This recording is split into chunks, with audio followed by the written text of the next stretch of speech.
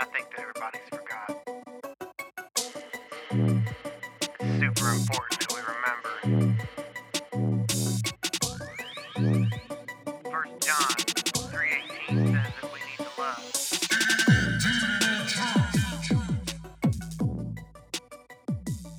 What's up, everybody? Welcome back to another installment in the Indeed and In Truth Ministries podcast series. I'm Logan. I'm Amber.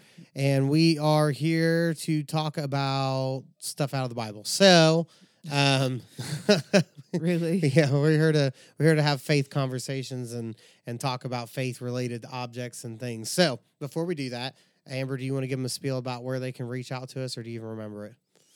You can get a hold of us on Instagram. You can get a hold of us on Facebook. You can also get a hold of us on our website, Indeed and intruthministries.org. Yeah, there's still money in the account, so the website's still up and running for right now. But it is coming close. We might have to put a free site up for a little while. But no, we just wanted to jump back in here. I know we've had some inconsistent recordings over the last few weeks, but we've been trying to get adjusted to new recording software that is just really not working out for me. I want my Pro Tools back. I really, really want my Pro Tools back. So come next year, one way or another, we will have it back because I cannot stand recording like this. It drives me crazy, and I do not like the editing process at all.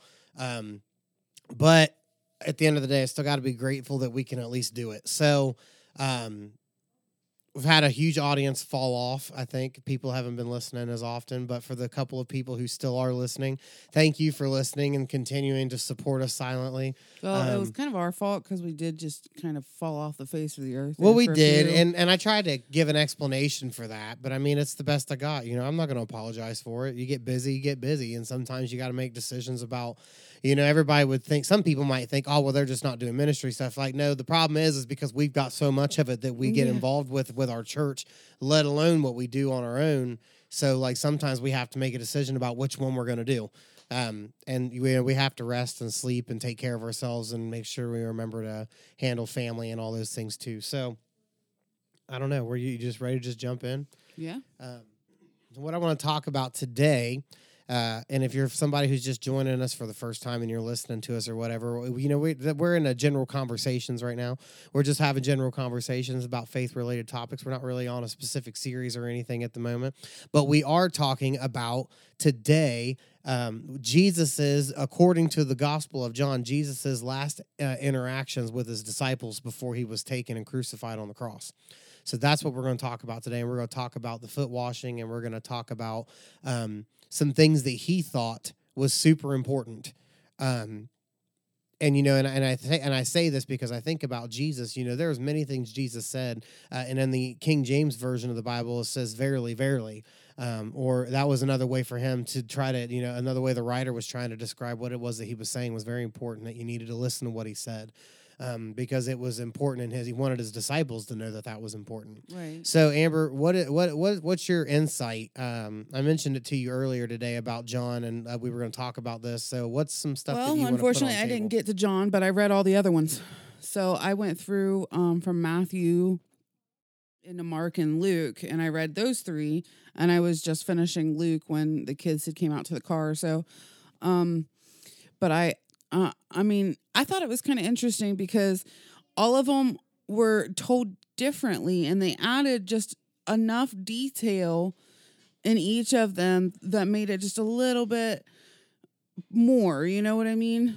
Like Luke went into a whole conversation that he had had during that Mark and Matthew did not.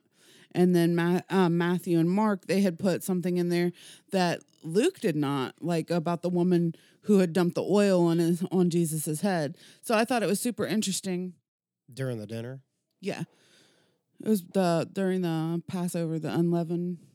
Yeah, no, I was just thinking about the lady who poured the oil on his feet and dried it off with his feet and stuff like that, because John records that instance right before this dinner took place. That one because I was looking for. Yeah, no, she did that in John's gospel right before this dinner took place, because this was supposed to be the Passover meal they ate. Well, I did find it interesting because after the woman had dumped that expensive perfume on Jesus's head, there was like a little kind of like a like a little argument in what we would call an argument that took place. Well, that could have been used for money to spend on the poor and stuff, and then like right after that, and every single one of them, and it didn't change in any of them. Like every single Matthew, Mark, and Luke, they all three said it. Right after that was when Judas had went and betrayed Jesus. So I thought that was super interesting. Well, if you look in John earlier before chapter 13, you look at that, Judas was already looking for the opportunity to betray Jesus to the Jewish leaders at the time, and he was well on his way to doing it. He was already prepared to do it. He was just looking for the right opportunity. And after Jesus raised Lazarus from the dead, the remainder of Jewish leaders in that day that had some doubt in their heart, they finally converted, and they said, no, this is the Messiah. You know, how else could you deny the power that he walks in? Yeah. You know, I've heard some stories about men of God over the years in America that has walked in something very similar. I don't remember who the pastor was or who the minister was, but he was actually accounted 56 people that God used him to raise from the dead. So 56 people. Jesus said, greater works will you do, and the works that I do you'll do, but then you'll do greater. And if you look throughout the Gospel of John, up until that point, there was never a prophet, or maybe not necessarily a prophet, but how they described it was there's never been a man who has ever been able to open the eyes of the blind. See, it was pretty regular for people to get healed of leprosy, for people to get healed of tumors and all kinds of things. They did have those kind of things happening all the time. But apparently we know one thing, because in their society, blind people wore special clothing that identified them as blind. So for whatever reason, except the only other instance we're given, which is at the pool of Bethesda, where the angel would come down in a season and would touch the water and people would get into the pool and get healed. But outside of that, we don't have any other recording of anybody blind or, halt or maim or any of those kinds of things ever being healed outside of Jesus' ministry. We don't see it. You see what I'm saying? So what I want to draw attention to is because, that was part of his frustration and his annoyance and stuff like that, was because, and not just that, but also the multiplication of the food, the miracle where he multiplied the food. A king that could feed people endlessly like that they were going to take him. Actually, I think a couple of the Gospels recorded that they were going to take him and make him king. They were going to force him into power, and they were going to make sure, because a king that would be able to take away starvation would be... you'd never want for another day in your life. Right. And Jesus recognized that, and he hid himself from them because he knew what they wanted to do. And actually, there's a couple of different instances in John alone where Jesus, the writer, John, he makes the comment about how Jesus knew what was in man. He knew he couldn't trust man because he knew the heart of man. He knew what that guy, just people were capable of in any given instance. So let's talk about... Jesus comes in, right? They're getting ready for the Passover. John's gospel really gives a really good insight.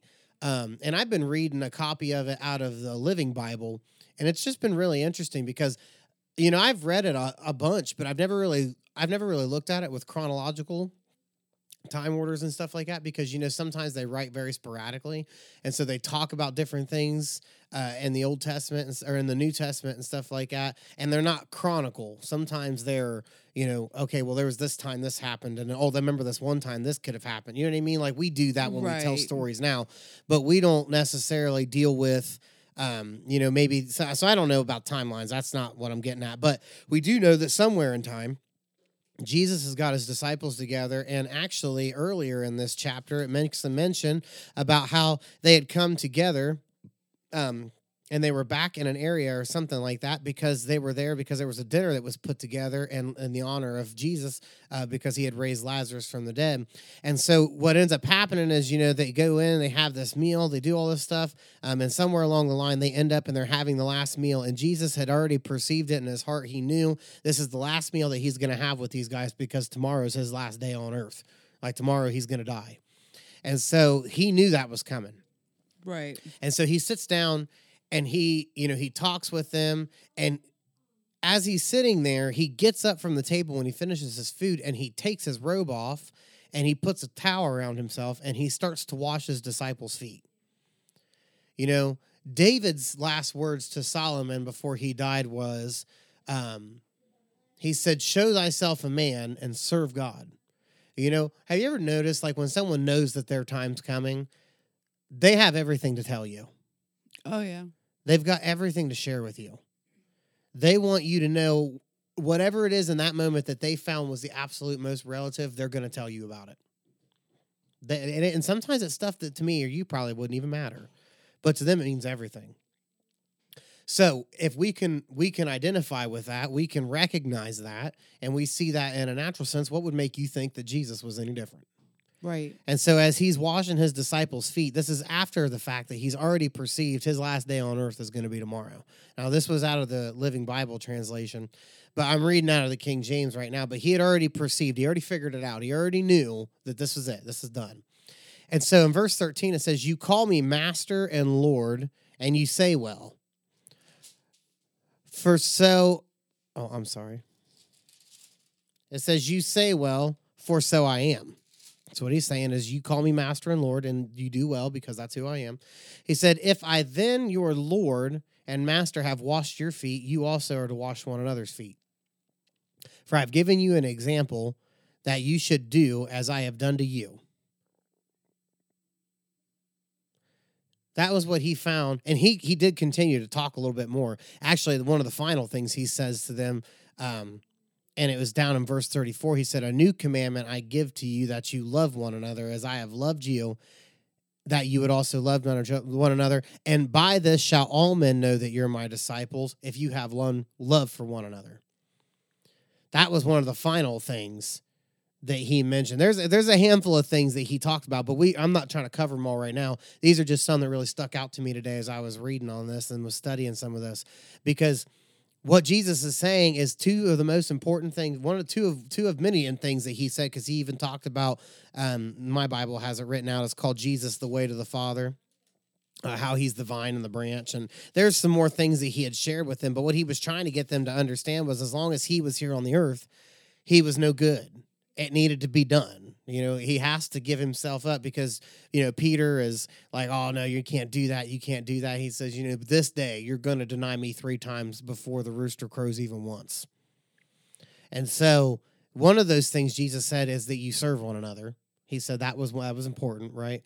And I'm only thinking about this from the stance that these are the last things he said before he gave up the ghost. And actually, we could even go a step further than that, and we could even say one of the last things he said is, Father, forgive them, they do not know what they do. What did Paul say? He said if they'd have known they were crucifying the Lord of glory, they never would have crucified him. You know, if Satan thought killing him would have taken care of his problem, killing him just made his problem 10 times worse. Right. Because he sealed eternity up for us. So now Satan can no longer, you know, he can buff it and fight you all you want while you're here. But once you cross over, that's it. He ain't got nothing on you anymore.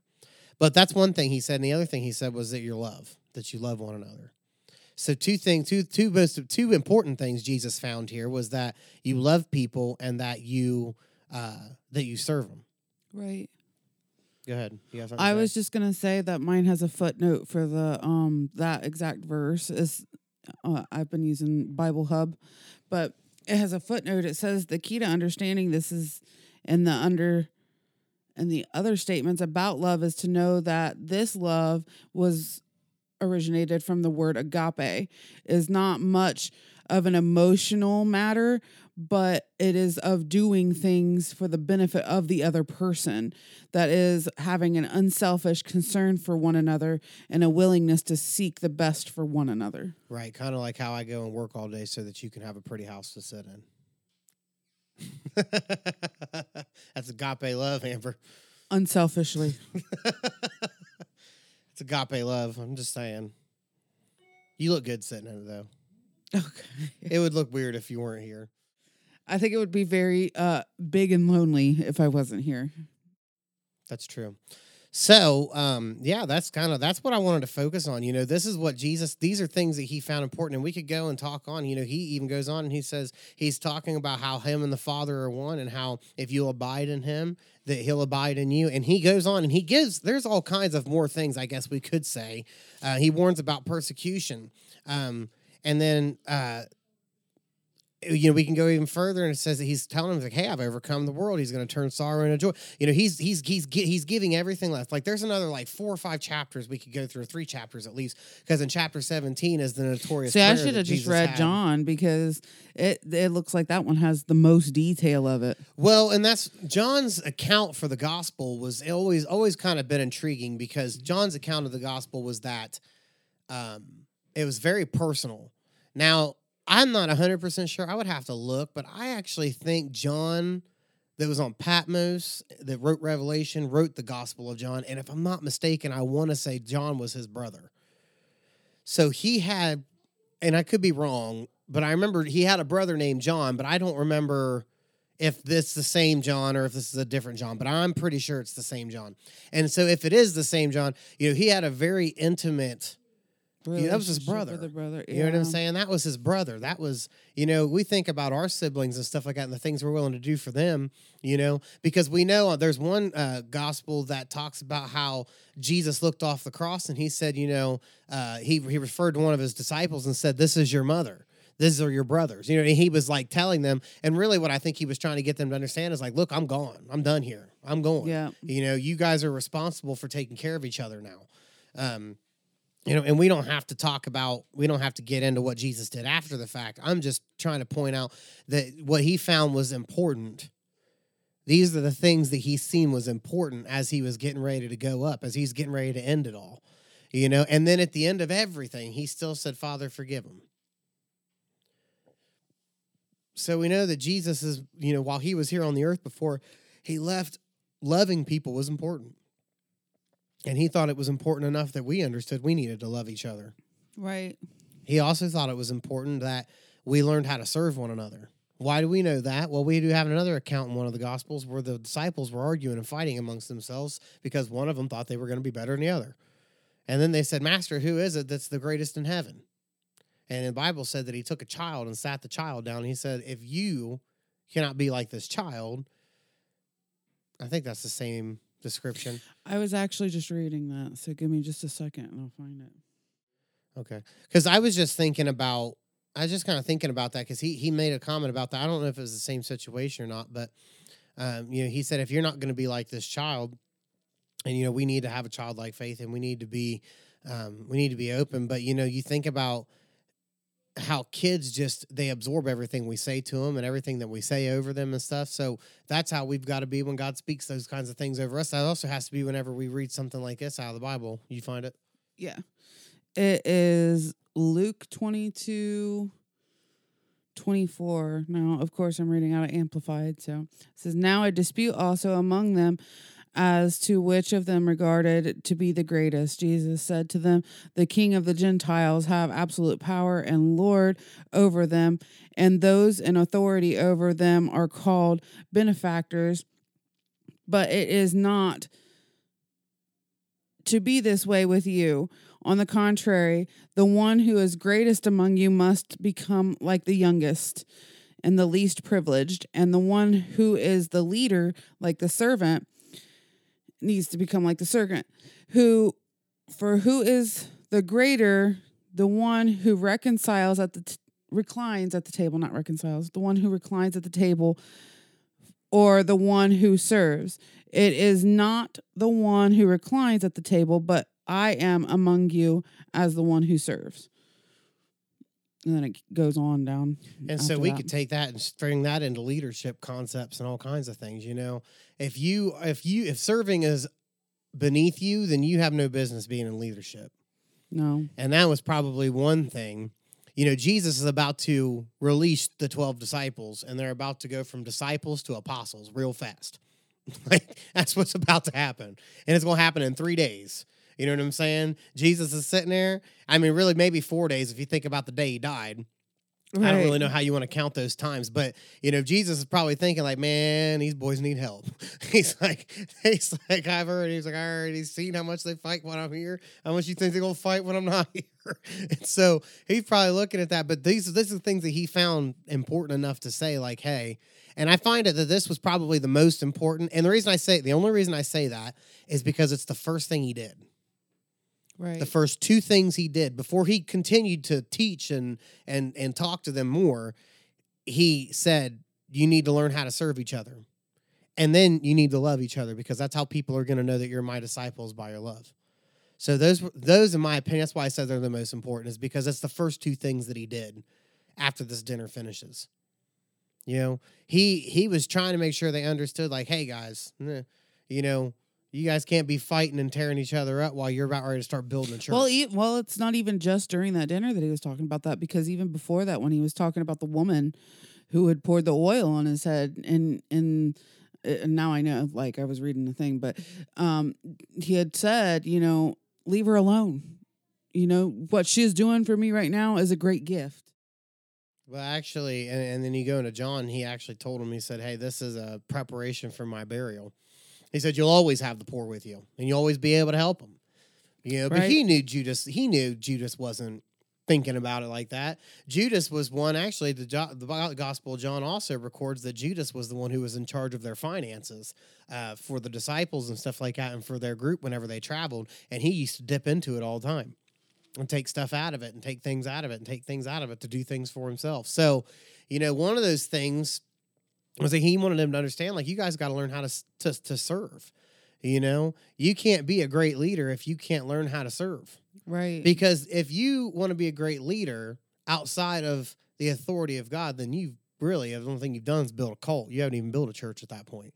You did it outside of God. You did, and yeah, you might be successful and have all these great things that's going to follow you, but the Bible also tells us that all of our works are going to be tried. Right. I was about to say, who are you doing it for? Are you doing it for yourself? Or are you doing it for God? What it really comes down to at that point. It's all going to be tried. It's all going to be tried against fire, and fire is going to burn up. And the Bible tells us that it'll burn up the works. And if they make it through it, then guess what? You can receive reward. But if not, the Bible does tell us that your soul will be saved, but your works will be gone. So you're going to suffer a loss of reward.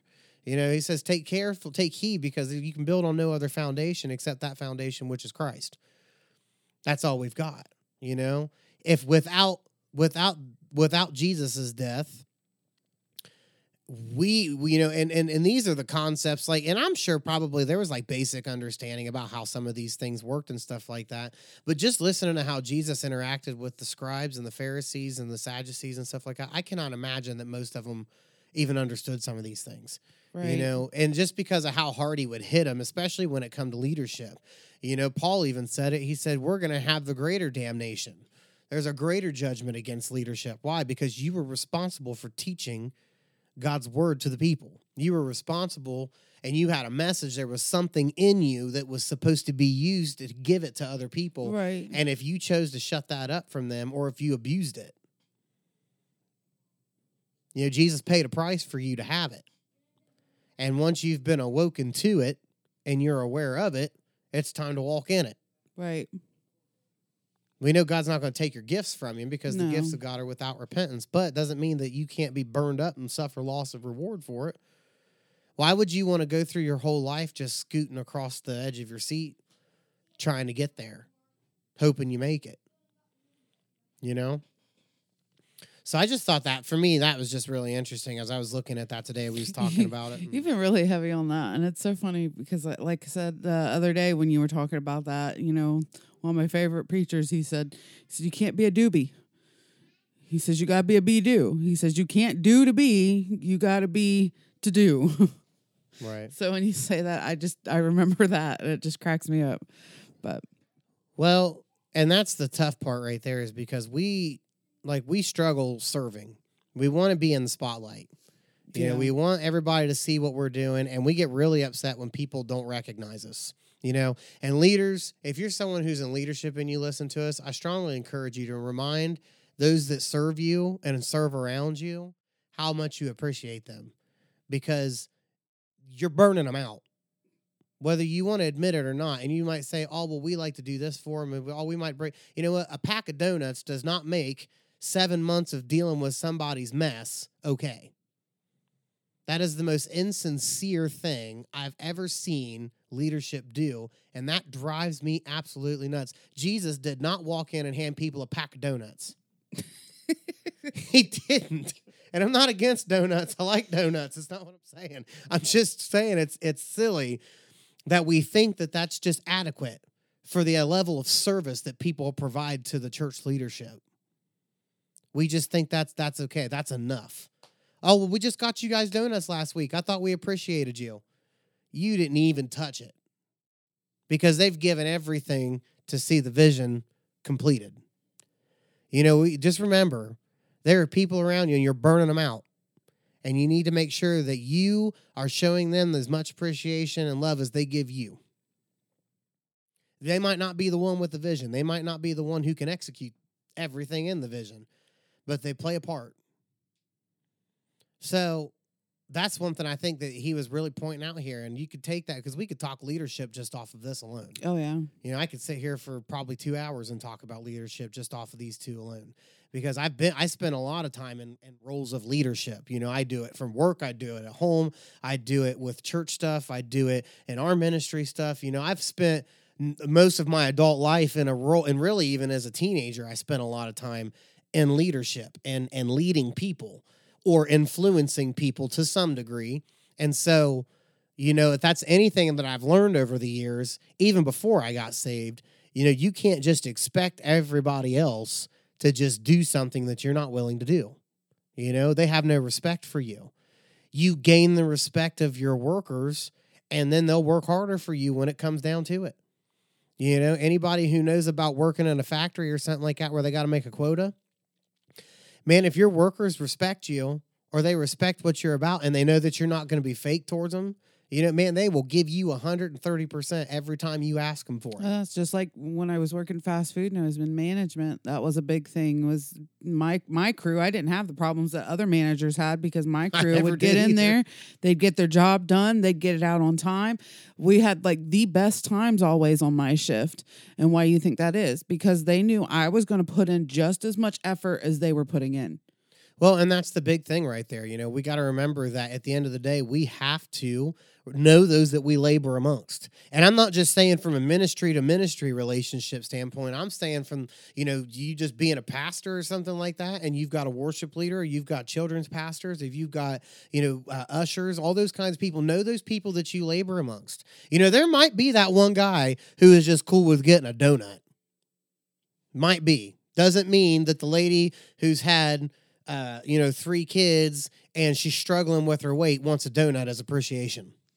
You know what I'm saying? Like, know who you labor amongst. Be there for them. Well, in Proverbs it says know your flock. So just I'm not yanking anybody for it, and I'm not targeting anybody with it. I'm just saying know them. You know, some people me and Amber's worked with in the past, like I've kind of cut off on some things and nobody's heard anything, and they're coming around like, well, we was like going 100 miles an hour and all of a sudden we slowed down. I said, yeah, we did, because I know what it's like to be in your shoes running 100 miles an hour, and whether you like it or not, sometimes you're going to get stopped by me, and I'm going to put a halt to everything because it's time for us to focus on something else. But we got to reach kingdom stuff. I know we got to get kingdom stuff done, but kingdom stuff getting done is not going to do me any good if you're running on half a tank. Because I haven't given you time to refresh. I haven't given you time to study up or pray up or anything like that. You know, even Amber knows I don't run in seasons for 2 or 3 years in a go. I might burst in a few months. And after a few months, I start pulling back from some of it again. And then I have things that we do more regularly. But, you know, it's just... You have to know this is not about getting to the end. This is about taking our time, and God is more interested in our character and our integrity over our calling. So let's remember that, you know, that's like I said, I just think those were 2 very important points that Jesus wanted us to know about. If not do, then know about. Right. I mean, if we ain't gonna do it, we ain't gonna do it. You know what I'm saying? That's on us. But well, I mean, if you don't do it, that's on, like you said, on you. And if you don't do it and you know about it, you can never say that you didn't know. So that being said, I know it's tough because we're sitting here talking about loving people and serving people, and some people who don't see that on a regular basis in a Christian's life, they don't feel like that person's being genuine. So if you're one of those people today and you're listening to us, I promise you that not every Christian is the same, and people mature differently, and people grow spiritually different at different paces. And so if you're seeing those kinds of things out of Christians that are around you, and you're not saved, what I would encourage you to do is get saved and then show them how to do it right. So that's something you could do. Me and Amber every now and again will be bickering about something like that. And, it's like, well, then you do it right. And then you show them how to do it and quit complaining about it. That's it. That's all you got. So, if you're one of those people, we want you to pray this prayer with us, and we're going to give you an opportunity to accept Jesus today. Or anybody else who's listening. And if this has reached you or touched you, this is our hope and our calling, that we would reach this place, serve each other and love one another. We're not bound in sin anymore. We can do this, and we can do it without having a stained conscience. So I just want you to repeat this prayer after me, and I'll have Amber pray us out. So Father, in the name of Jesus, God, I ask for Jesus to come into my life as Lord and Savior. Father, I release my past, and I submit myself under you and make you Lord of my life. And from this day forward, I live for you because you died for me. In Jesus' name, amen. So if you accepted Jesus, please reach out to us and tell us. We want to know about it. Just get a hold of us on our contact tab on our website. indeedandintruthministries.org. So with that being said, Amber, I'm going to have you pray us out. Heavenly Father, I just come to you right now in Jesus' name. I thank you, Lord, for this word. I ask, Lord, that it wouldn't fall on deaf ears. Lord, that you would just show us how to love like you did, Lord. We ask that you would show us how to love each other in a deeper way, because you loved us first, God. And we just give you praise for that, God. And I just thank you for everybody that is listening today. And I just give you praise for them as well. And I ask that you would bless them in Jesus' name. Amen. Amen. Okay, guys, join back in next week, and we will have another exciting episode. Take